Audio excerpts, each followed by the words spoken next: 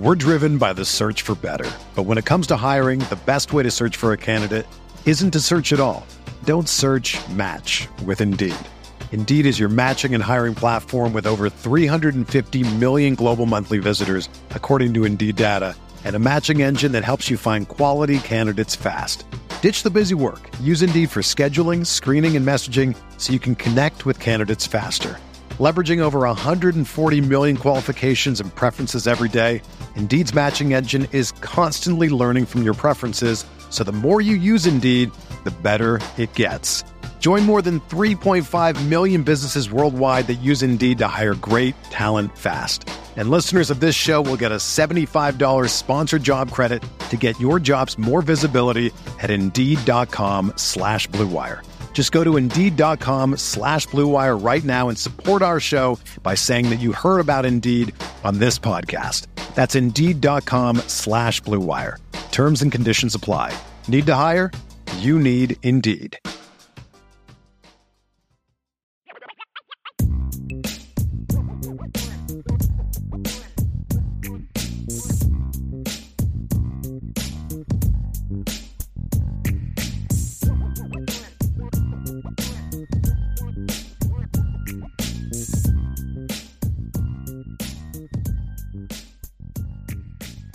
So let's talk about part 3.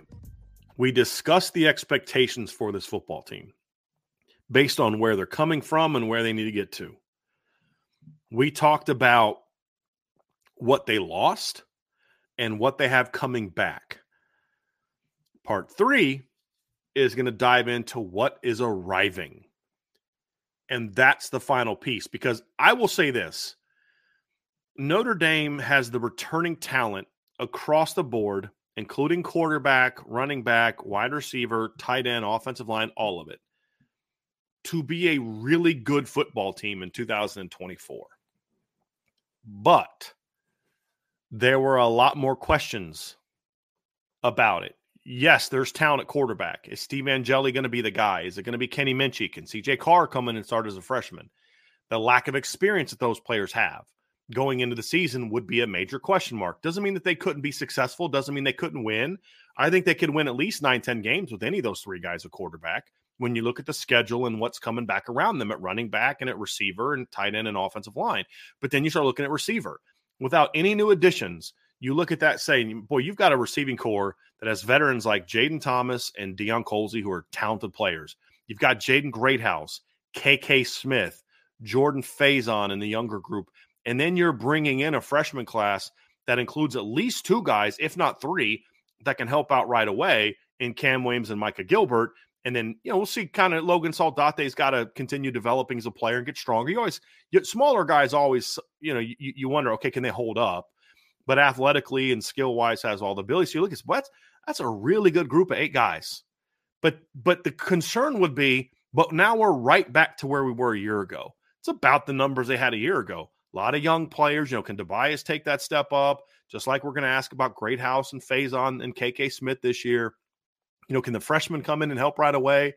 And you also have the same issue you had last year, which is you've got talented veterans, but they're injury prone, right? Deion Colsey, he hasn't been able to stay healthy. Jaden Thomas has not really been able to stay healthy in their careers.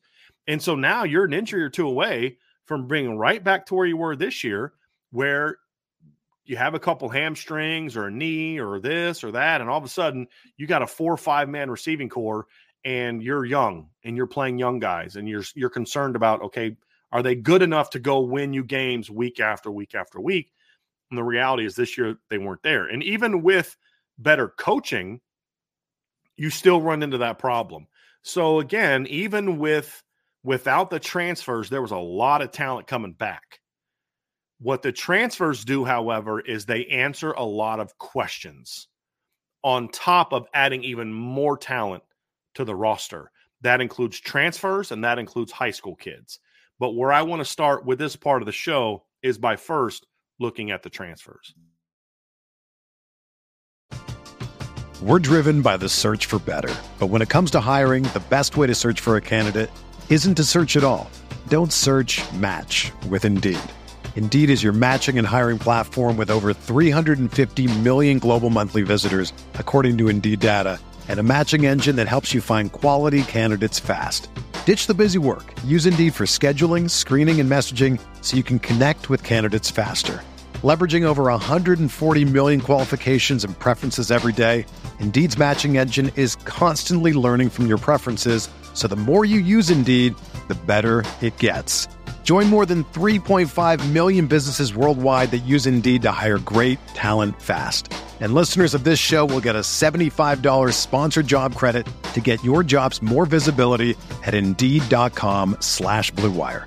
Just go to Indeed.com/Blue Wire right now and support our show by saying that you heard about Indeed on this podcast. That's Indeed.com/Blue Wire. Terms and conditions apply. Need to hire? You need Indeed. We're going to begin at quarterback with Riley Leonard. I mean, that's absolutely where we need to start. And because at the end of the day, what Riley does this year is going to go a very long way towards determining how good of a football team Notre Dame can be in 2020 and 24.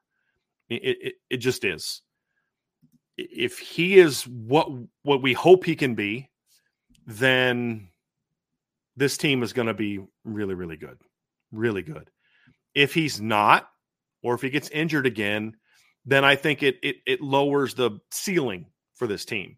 Can Notre Dame go out there and win 9-10 games if Riley Leonard is just an okay quarterback? Yeah, they got a lot of talent coming back. I expect the defense to be great again. The schedule's, at least on paper, doesn't look to be as tough next year as it is right now.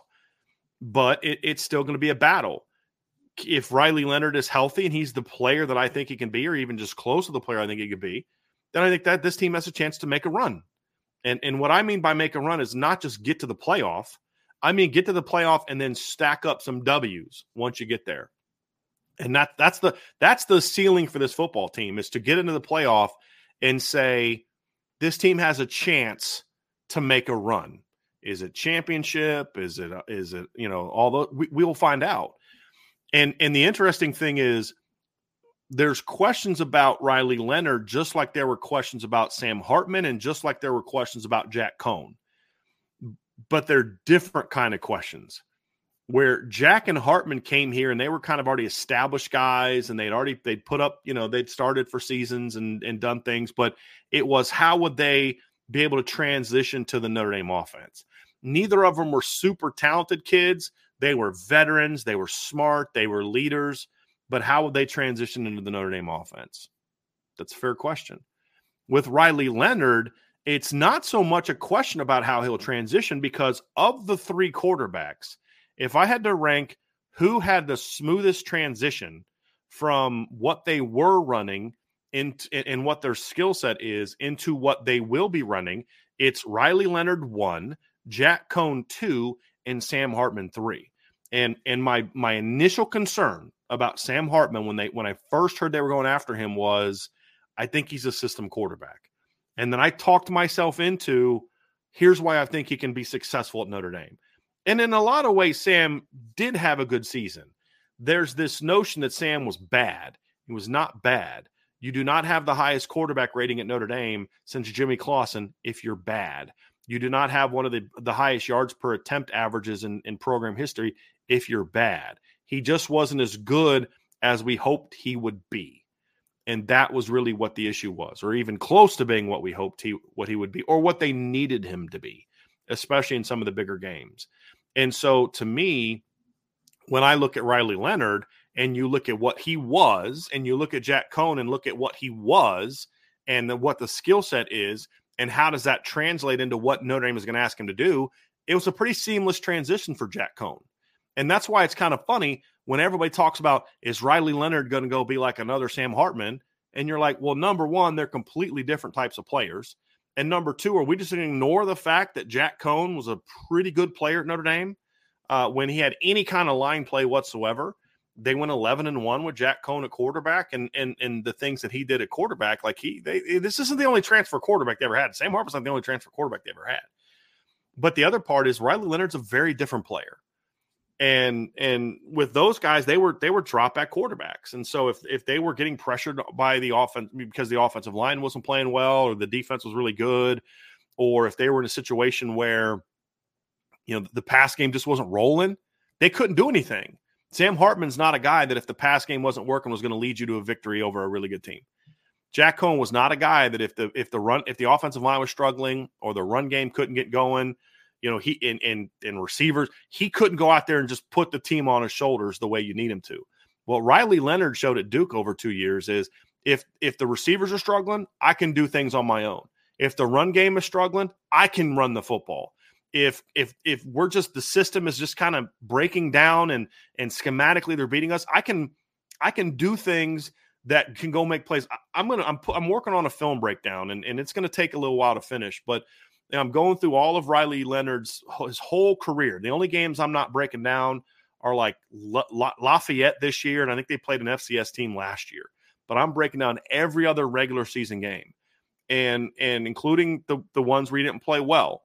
And when you see it, there's just this every game, even games where he doesn't have great numbers, there's some play he makes or 4 or 5 plays he makes where you're just like, that's not coaching.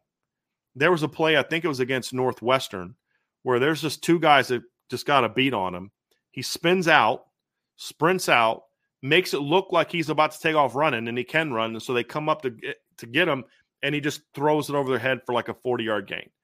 Like, he does stuff like that pretty regularly the last 2 years. You look at the Clemson game. It's I think it was 7-6. They might actually been losing at the time.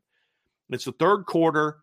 It's third down. They're near midfield. He runs right. He gets hit by like 2 or 3 guys at once, bounces off of them, runs up the sideline for like a 40-yard gain, gets him in scoring range, and Duke, I believe Duke takes the lead at that point in time. Like, it's one of those things where you're just like, they can't. Like, the offense is going to break down at times. It just is. And do you have a playmaker that can step up and make plays in those instances? And this is something that I was having a conversation with a buddy of mine about when he was like, well, I didn't like what Denbrock did at LSU. I'm like, why? He goes, a lot of stuff they did with street ball. And I was like, yeah, and what's your point? Like, there was a structured offense at LSU. There very much was a structured offense. They didn't just say snap it to Jalen and just let him go do something. It was, we have a play call, we have this, we have that, but if it doesn't work, you got to go make a play. Yeah, that's going to happen. And when you get into the game, if things aren't working, like, perfect example, take the national title game. Michael Penix, to me, way better quarterback than J.J. McCarthy.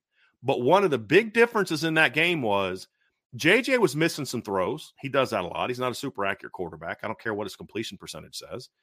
Michael Penix was missing some throws, but J.J. could go make plays in other ways. Michael Penix couldn't in that game. You're going to have games where your quarterback is off throwing the football. Your receivers are not having a good day. They're just not as good as the corners they're going against. Your offensive line's struggling a little bit. You have to be able to put a team physically on your shoulders and say, I've got this.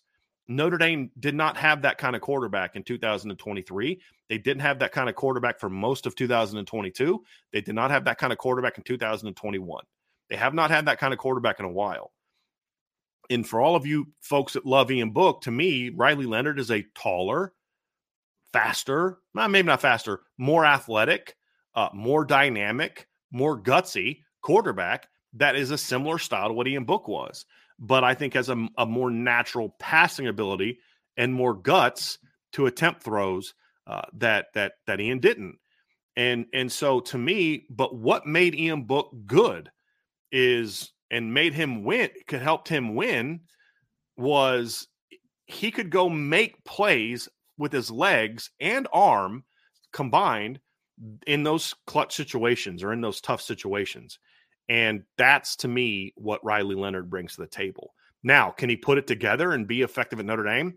Don't know. We don't know the answer to that because, guys, we watch college football and we see guys like Bo Nix and Michael Penix and Caleb Williams transfer to places where they knew the offensive coordinator. They transfer and they make a smooth transition. We've seen other guys that have transferred schools and make really smooth transitions, and things just kind of get rolling pretty quickly for those players.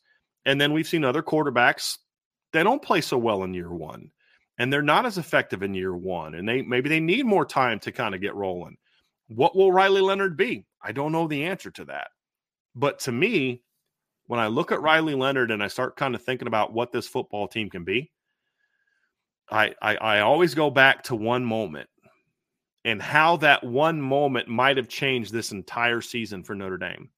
And there's never like one play, but I do that cost you or does this. But I do think there are times during the season when you have opportunities to say, I have an opportunity here to do something, and I'm going to go do it, or I'm going to make this play here. And what it says about your football team. And I go back to the Stanford game in 2012. And I think of the offense is struggling and somebody needed to step up and make a play. And Everett Golson lets loose of a ball, and it's a gritty throw, and Tyler Eifert goes up and makes a great play, and that kind of changed the course of that game a little bit.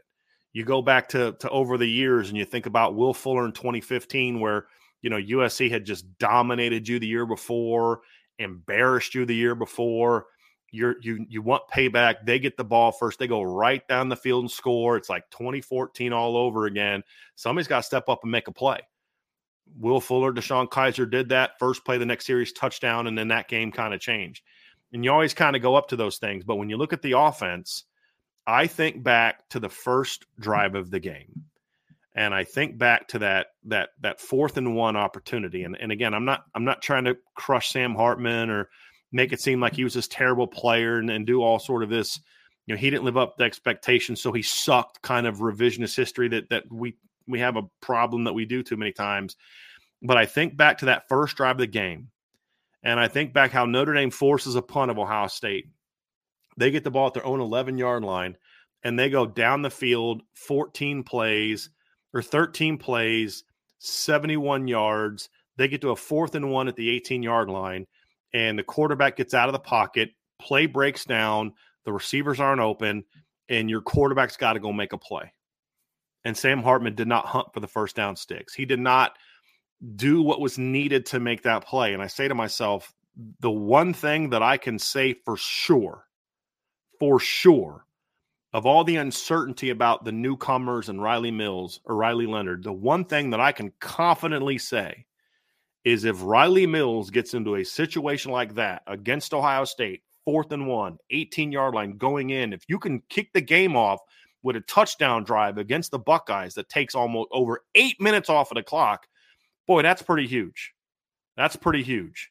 But you've got to have a quarterback that can make that play. And I think Riley Leonard, I have no doubt that Riley Leonard makes that play. And whether it's he's fast enough to just beat the guy to the spot, or he puts his shoulder down and says, you're not stopping me from getting a first down. You're not. Look, you can come meet me at the sticks, but we're going that way. We're not going this way. We're going that way. And that, to me, that's where you need to be. And that's part of that, that's part of what makes a great offense. You have to have the ability to make plays when things don't go to plan. Sam Hartman very rarely had that ability. I mean, he could scramble outside and the sideline is there and he just runs untouched for the touchdown, right? I mean, he could do that. I'm not talking about that. Anybody can do that. I'm talking about where you've got to go make a play and several plays to say, hey, we got this. 2019, Ohio State, Clemson. Ohio State as a team was kicking Clemson's butt that night. And the receivers weren't getting off. I mean, just physically, the Ohio State receivers were beating up the Clemson corners. Now, you could argue, oh, maybe should have called more pass interference. Whatever. That's how the game was being called. I thought they played great. They were better than the Clemson receivers that day. And so Trevor Lawrence just said, I got this. And he went out and starts making plays with his arm, legs, moves the ball up and down the field, makes that I'm going to put this team on my shoulders and go. Is Riley Leonard going to be that guy? I don't know. I have no idea. We'll have to see. Does Riley Leonard have the talent to become that guy? Yes. And that's what gets me fired up about this season, is because he has the potential. He doesn't even have to play out of his mind. If he just repeats kind of close to what he did in 2022, where he threw for 2,900 yards at Duke and rushed for 699 yards at Duke and accounts for 33 touchdowns, if he just repeats that level of production at Notre Dame this year, they're going to be hard to beat. Very hard to beat. I mean, that's what he did. He had 3,666 yards of offense that season at Duke. He had 33 touchdowns that season. That's pretty good. That's pretty good. If you look at Notre Dame this past season, their starting quarterback had 2,812 yards of offense this past season. The year before, their two starting quarterbacks combined for about 2,900 yards of total offense. 2021, 3,050. 2020, 3,300. 2019, 3,580. 2018, Brandon and that was you'd have to go back to 2018 when Notre Dame went 12-0, went to the playoff to find a quarterback tandem. That year was a tandem. It was Ian Book and Brandon Wimbush, who both started games. They had over 3,800 yards passing or total offense that season. That's the last time a Notre Dame quarterback has had more total offense than what Riley Leonard produced in 2022 at a Power 5 school. So we've seen him do it. Now you ask yourself, what can he do at Notre Dame or have better linemen, better running backs, better receivers, better tight ends, and a better defense? That's where you start getting excited about it. And here's the thing. The difference between Riley Leonard and Sam Hartman, forget the size and style of play and all those type of things. Forget all that conversation because that's not the point of what I'm trying to say here. What I'm trying to say is this. It's, do you have to do anything different at Notre Dame than you did at the place you came from? That's the difference. And when you look at Sam Hartman, he had to change what he was at Wake to fit into the Notre Dame offense. If you look at the way that Mike Denbrock ran his offense at LSU, and you look at the way he ran his offense at Cincinnati, and you look at the way he ran his offense in 2015 at Notre Dame, you look at it and say, that's exactly what Riley Leonard can do and does. That's the difference.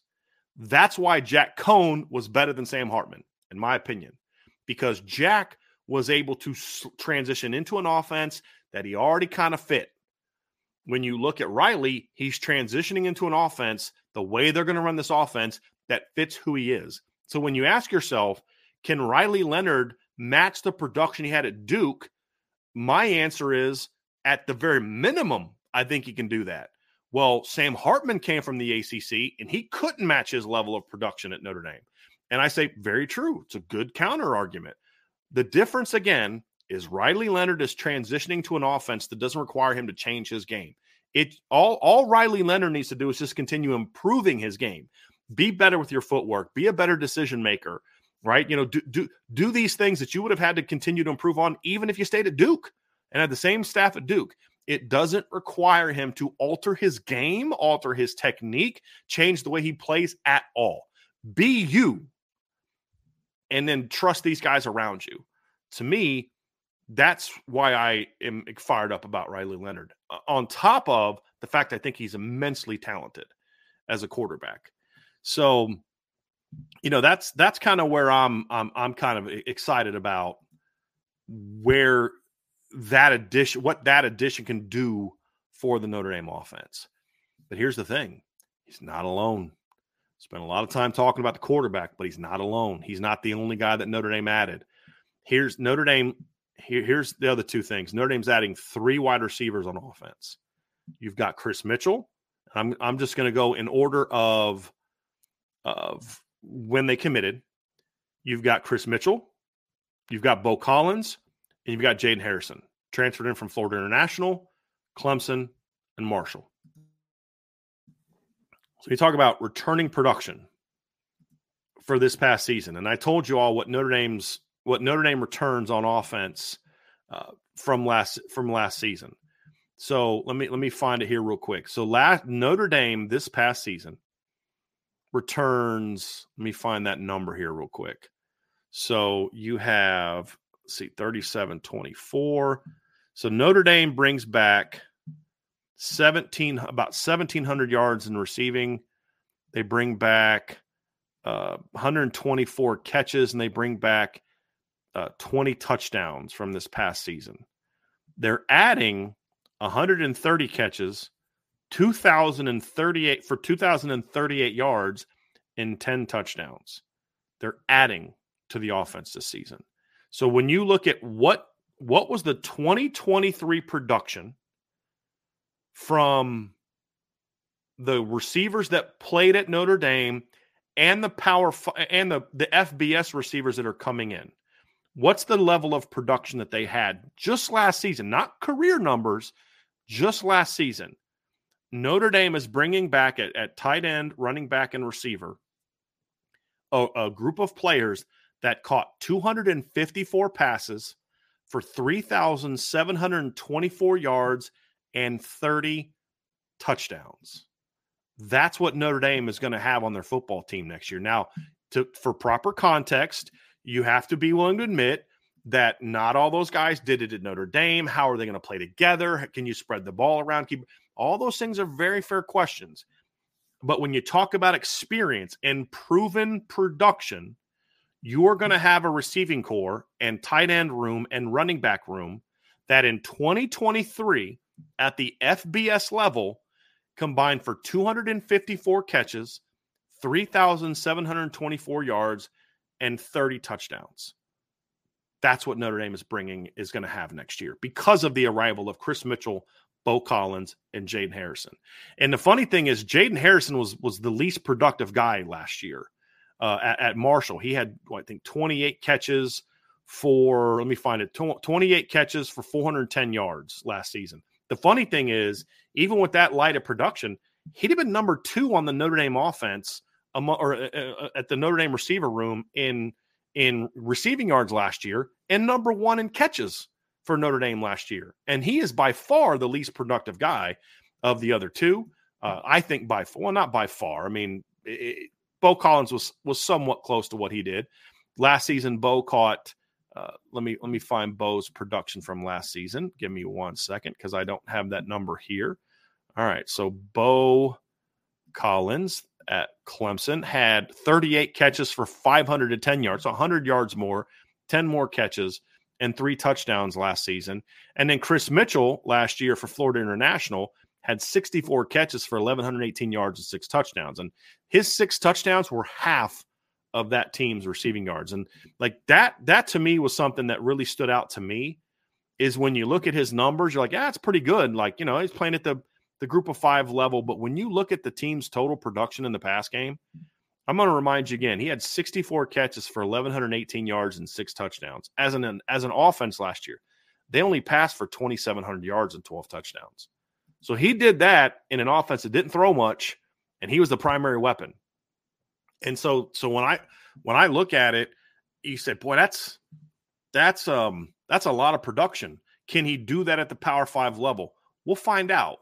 But we do know that last year he played 1 game against a Power 5 team. He played against Arkansas. They went to Arkansas and lost. He had 6 catches for 157 yards against an SEC team.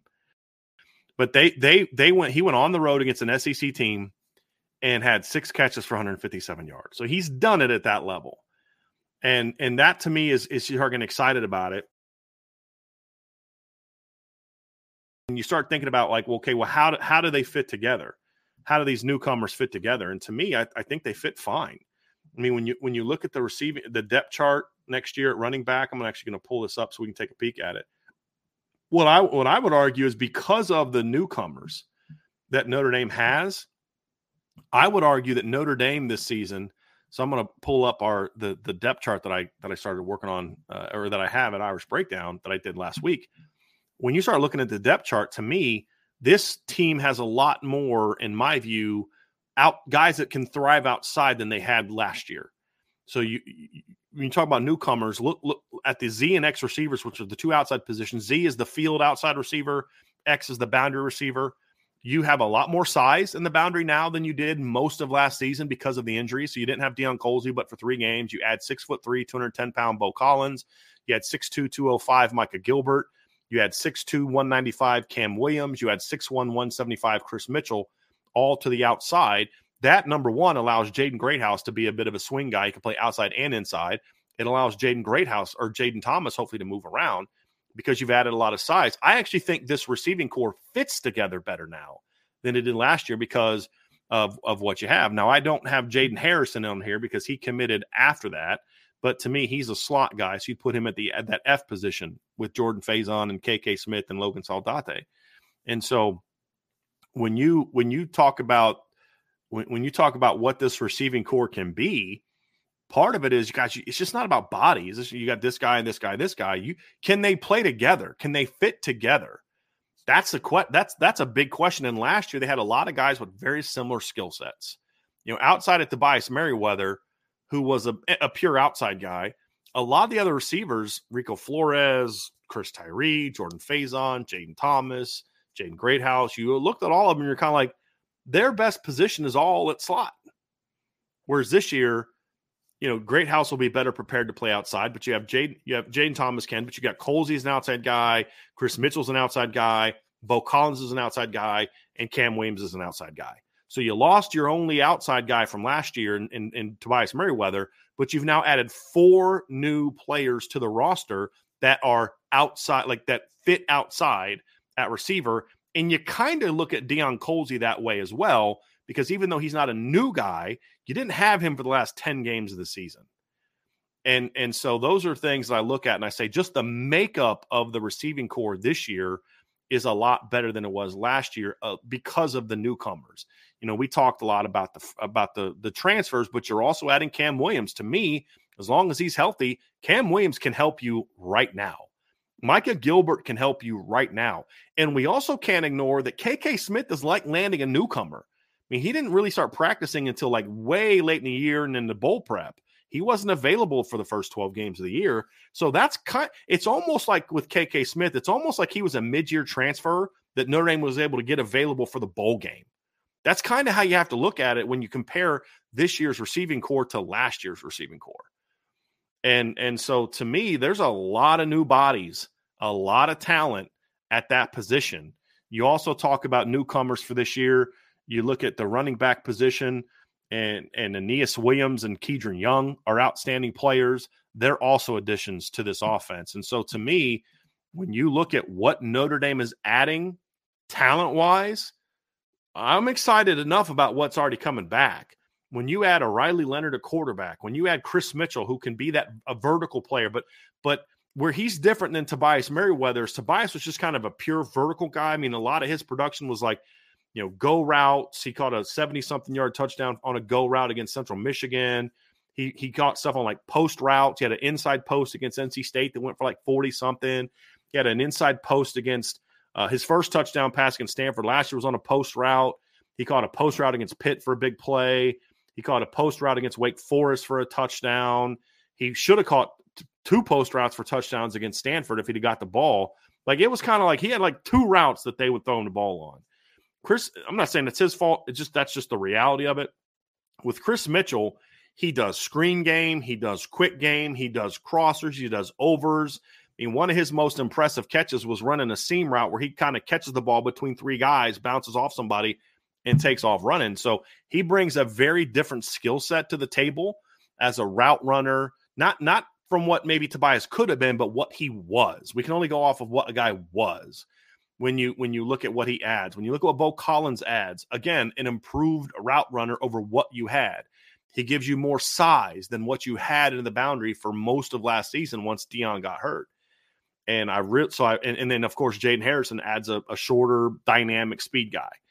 And when I look at Jaden Harrison, to me, it's like if he brings anything at receiver, that's great. The benefit to getting Jaden Harrison right now is he can be a kick returner, and if he can show himself to be a big-time kick returner, which he was at Marshall, was first-team All-American.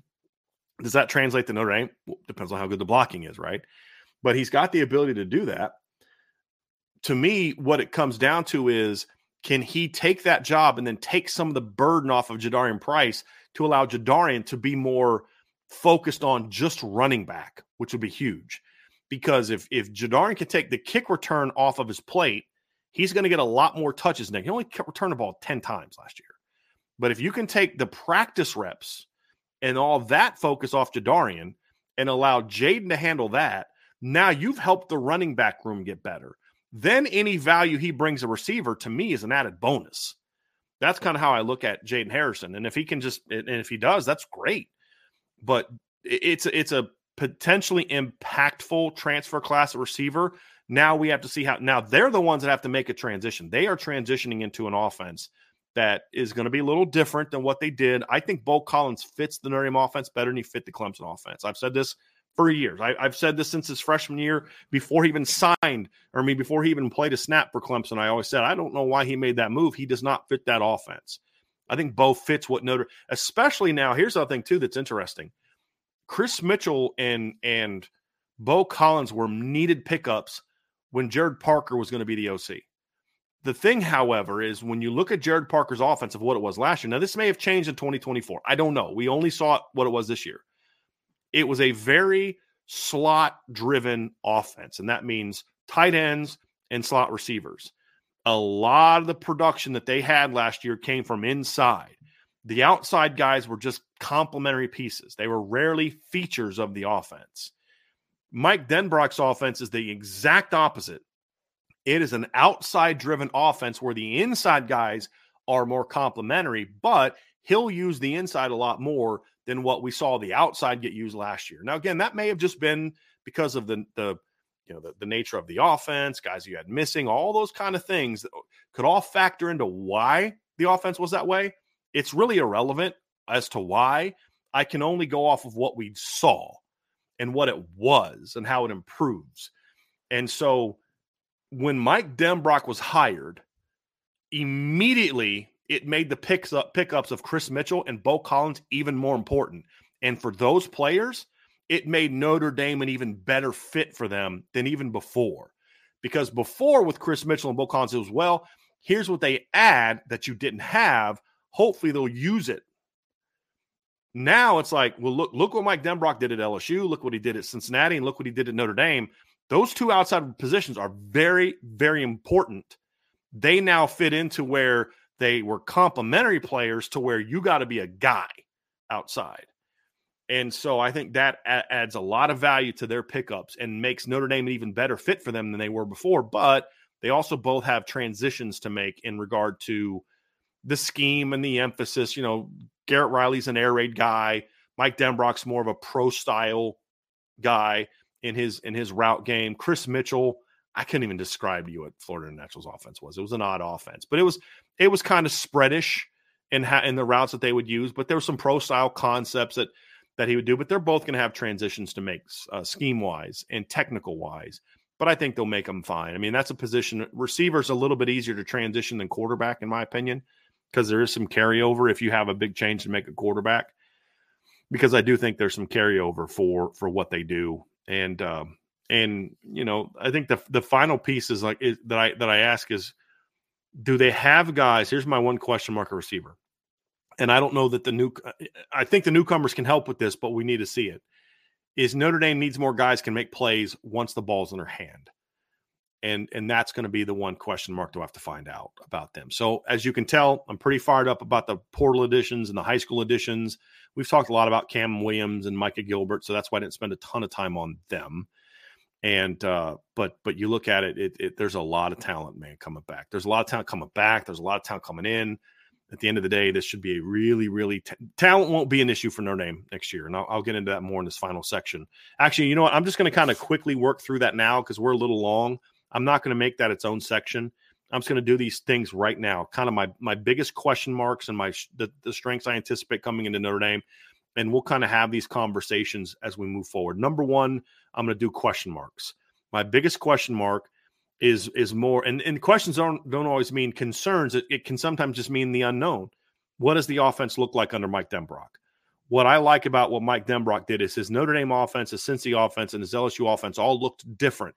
There were core principles that you see through all the time. They're going to run inside zone. They're going to do this. They're going to do that.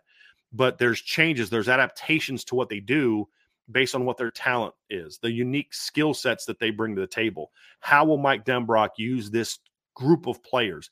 It's an unknown until we see him do it. It's not a concern. It's just an unknown because we've seen him make smooth transitions and improve groups and all that. But what's his vision for what this offense is supposed to look like with this group of players? We don't know the answer to that. Question number two, how good's the offensive line going to be? I think it's going to be solid next year, but can Joe Rudolph have the kind of year two jump with his group that Al Washington had with his group? Remains to be seen. Can he get the group of five, whoever that is, to kind of play well together? Will he allow there to be legitimate position battles, or are guys like Tosh Baker and even like, Pat Coogan, but even a Billy Schrouth and guys like that, is he going to allow, is there going to be real position battles, or is it, this is my starter, and unless you're a million times better, I'm not going to not start my guy. I don't know the answer to those things, but the reality is we know that the offensive line has to be better. I think it will be more consistent this year from an emotional standpoint, just because I think that's something that Marcus Freeman's going to be focusing on. But technically, can they be more consistent? Assignment-wise, can they be more consistent than they were this year? We're going to find that out. I don't know the answer to that. But I do think being in year 2, we're going to see some improvements in those areas with Joe Rudolph. That's my hope. Number 2 is, what's the transition going to be for Riley Leonard? I talked earlier in the show about how I think the transition should be smoother, but that's more of a, that's more of a skill set standpoint. It's more about how does he transition into the offense. The terminology is going to be different. The players are going to be different. I mean, he's got a whole new team around him. The only guy he's going to know from this team is a guy that plays defense. And so there's always a transition there. I think his skill set transitions just fine, but it's the other. Can he pick up the offense? Can he get on the same page with the receivers? Can he become a leader? All those things have to be answered. Number 4, who steps up, right? I mean, that's a big thing. Is they're going to need guys to step up this year. Who's going to look? They got a lot of talent coming running back, but who steps up to be the guy or the 2 guys? There's a lot of potential receiver, but who becomes the dude? Who becomes that guy in big games when the game's on the line against A&M or Florida State or USC or Georgia or Bama or Ohio State or whoever you're going to, Texas, whoever you play in the postseason? Who steps up in those big moments and says, "I got this"? And it can't just be the quarterback. You've got to have other guys stepping up with you. Who does that at running back? Who does that at receiver? Can Mitchell Evans repeat what he did? Because he was that guy for the offense this year. Can he get healthy and be that guy again? Those are all question marks. And then number 5, this is an obvious one. How are they going to play in big games? I mean, I'm hopeful, I'm optimistic that they're going to be better, but how will they really? I don't know the answer to that. That's something they have to prove it.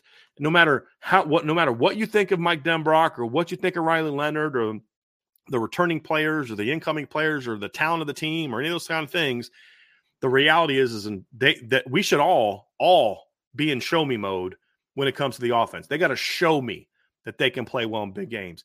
Am I optimistic about it? Absolutely. But they got to show me. And that's going to be the big thing. 5 things that I'm most excited about, that I'm confident in. Number 1, Mike Denbrock. I mean, guys and gals, you've heard me talk on the show for years about my respect for Mike Denbrock as an OC and the job I think he can do. He's done it. He's proven it. I mean, again, they played, I think, against like 9 ranked opponents the last 2 years at LSU, and they averaged over 33 points a game. If Notre Dame would have averaged over 33 points a game this past season against ranked teams, at the very worst, they're 11-1. Maybe they don't get enough to beat Louisville, but they would have beat Clemson and they would have beat Ohio State if they could have got to that 33 point per game average. There's 33.6, so you could round it up and say they beat Louisville, but that's a different story for a different day. I think they would have. That's a number you want to see repeated by Mike Denbrock at Notre Dame. And I'm confident that it will be. We just got to see it. Number 2, there's a lot of talent and a lot of depth on this football team. I mean, the funny thing is I think just God-given athleticism. You could argue there's more talent all around on offense than there is on defense in Notre Dame, and not just skill. I'm talking up front. I mean, with all due respect, if everybody on the football team reaches their full potential, I don't know that any of the Notre Dame defensive linemen have a chance to be drafted as high as Charles Jagasaw could get drafted if he develops over the next 3-4 years, 2 to 3 years at Notre Dame. Those are all things that you look at and you start getting kind of excited about. The talent's there. The depth is there. They don't need – it's not a thing where if Jeremiah Love doesn't step up, boy, you're screwed because the next guy's not that good. Or if Jordan Faison can't repeat what he did as a freshman, or if Jaden Greathouse isn't this guy, or Jade Thomas doesn't do that, or Pat Coogan doesn't get better, all those things. Hey, if Riley Leonard gets hurt or doesn't get the job done, it's not like you're turning to Devin to Drew Pine or Pat Dillingham or some of the other backup quarterbacks Notre Dame's had to turn to in past years. True freshman Tommy Rees, who came in after Nate Montana failed, or, who was it? Who was Brady Quinn's backup, right? Luckily to find out, was it like David Wolke? What, right? Jimmy Clausen gets hurt. He can't play as a freshman early on. So you got to turn to Evan Sharpley. Oh, right? Like, those are all like, man, that's a big drop-off between 1 and 2. The younger quarterbacks are all inexperienced. I mean, even Steven Angeli played. He only threw for 504 yards. That's not like he's got like 2 years of starting experience under his belt. But whether it's Angeli or Kenny Minchie or CJ Carr, there's no doubt that this team has depth of talent to work with, where you're not just putting in a good, smart guy in there. You're putting a guy that's got some ability in the game, and that starts getting you excited. And then number 4, excuse me, I think this has a chance to be the most balanced skill set team that Notre Dame has had in a very long time. They have big-time playmakers at running back. They have big-time playmakers in the pass game. They've got a quarterback that can run the football. I'm very confident that the run game will be very good this season. Will the offensive line be elite? I don't know the answer to that. That's going to me, that should determine whether you're rushing for 190 yards or 230 yards, right? Like, and how good the line is raises that bar. But Notre Dame ran for 185 yards this year with a quarterback that was not much of a threat running the ball. I think he had less than 200 yards. You did that this year with a pass game that was wildly inconsistent against a very good schedule of defensive football teams that I'll get into next is kind of part of, well, my number 5 is schedule. And that factors into the point that I'm making here. You don't play as tough of a defensive schedule next year, at least on paper, as what you had this year. But when you look at the run game, it's just kind of like some of the things that teams did to stop the run game this year, you can't do in 2024.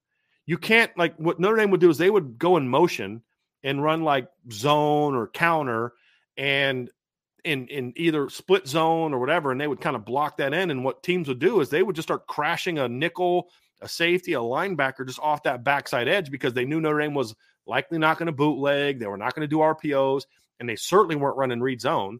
So you could just crash that backside edge against the Notre Dame run game if you saw motion away.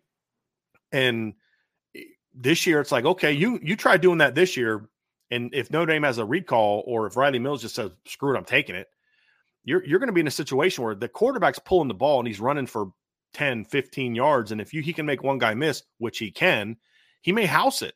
What does that do when you're trying to defend the running? Like, imagine how life would have been for defenses this year trying to defend Audric Estime if you had a quarterback that could run for 699 yards and 13 touchdowns.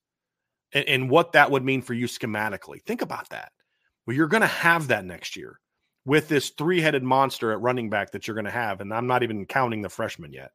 So I think the run game is going to be good this year. How good? That's to be determined. But I think we're going to see improvement from the run game this season in a lot of different ways. And then, as I said, number 5 is schedule. I think that when you look at this Notre Dame offense, I think it has a chance to be the schedule they face, in my opinion, just isn't quite as good as it was this season. I mean, there's some good defenses on there, like Florida State this season had the number 18 scoring defense in the country. That's a pretty good scoring defense. But two things. Number one, they lose a lot from their defense. And number two is Notre Dame played 2 teams last year that ranked higher than that. Ohio State was number 2 and Duke was number 16. Notre Dame also played number 25 NC State. When you look at this year's schedule, I'm going through it now. The best scoring defense they play this year is Miami of Ohio, who ranks 7th.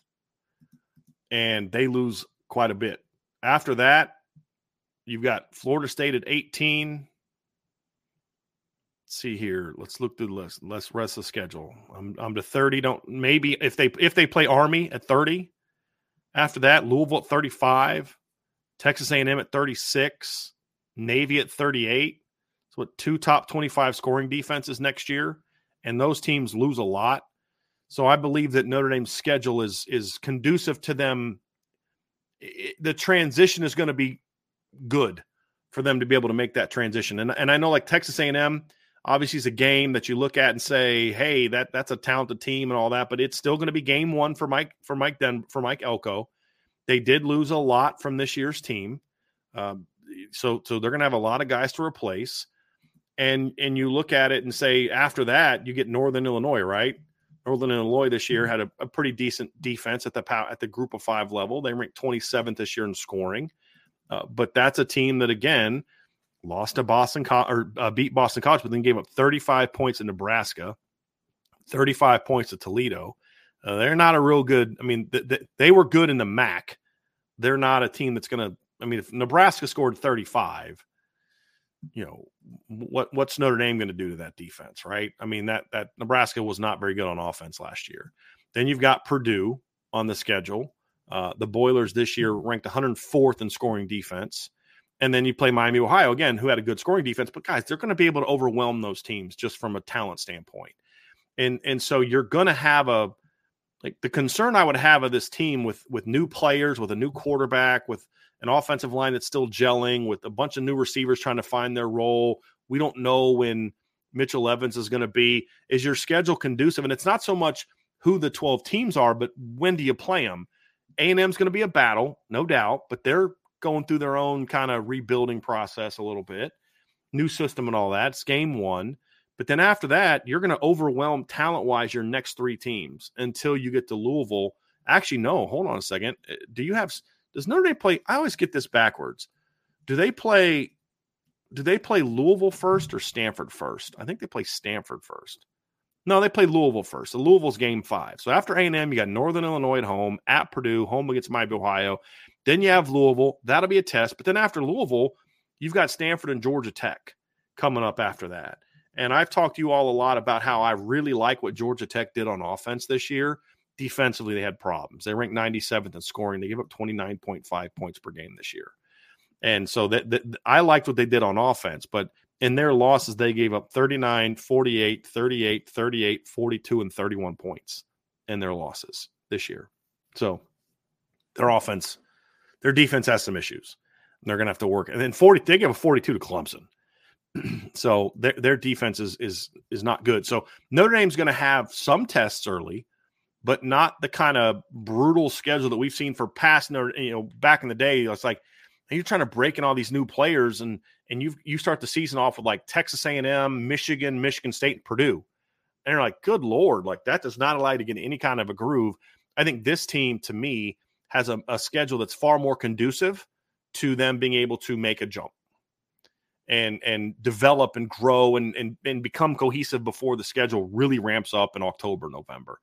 And so that's something too that I think is going to be a certainly something that I'm confident is going to be a help to this football team this year. So that's going to do it for that part of the show, folks. We're going to have a mailbag coming up next. I'm going to take a quick little break here to kind of breathe and get something to drink here real quick. But we are going to do a mailbag next. Before we do, hit that like button, hit that subscribe button, hit the notification bell, share this podcast with all of your friends. I really do appreciate that. And of course, if you have not done so, sign up for the message boards at boards.irishbreakdown.com. Here's the thing. If you're not a message board person, and I won't read a message board, keep in mind there's a couple things that this involves. Number one is you can join one of the booster clubs, and you don't have to be on the message board. There's no rule. If you sign up, you have to read X number of posts or I'm booting you off. If you're someone who wants to support Irish Breakdown and you don't want to give I've had people say this, I want to support you, but I don't want to give super chats because I don't want Google or YouTube or whoever taking 50% of your revenue. I understand that. The message board is a way for you to support that. If you go to the IB store at the very bottom, there's also a donation page. If you just want to give us, to help us out, to help support what we're trying to build here and support who we are and our growth as a company and all those type of things. That's what that's for as well. There's great conversation. There's intel. There's going to be stats breakdowns, video. Because when I do the video breakdown of Riley Leonard, it's going to be on the message board only. When I finish up this spring, my breakdowns of the Chris Mitchell and Bo Collins and Jaden Harrison editions, it's going to be message board only. So we're going to have a lot of things this year. A lot more things are going to be message board only things that you're going to want to be a part of. That's. I mean, you're going to enjoy that stuff, in my opinion. So definitely check that out. But if you're just wanting to support Irish Breakdown and what we do, the message board is another way for that, because we get a small fee taken out for the transaction fee through Stripe. But after that, we keep all of it. So we keep a huge chunk of that. So that's another reason where joining the message board is not only good for you because you're joining a great community, it's also good for us because you're helping to support what we're doing and the growth that we're trying to have here at Irish Breakdown. So really would appreciate that. And you can find that at boards.irishbreakdown.com.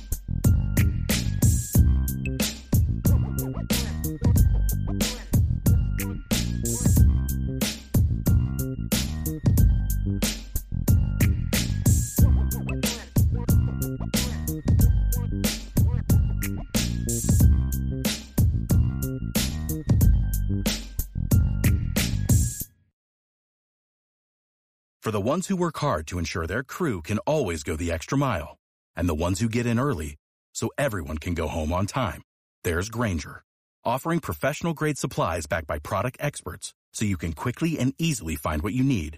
Plus, you can count on access to a committed team ready to go the extra mile for you. Call, click Grainger.com, or just stop by. Grainger, for the ones who get it done.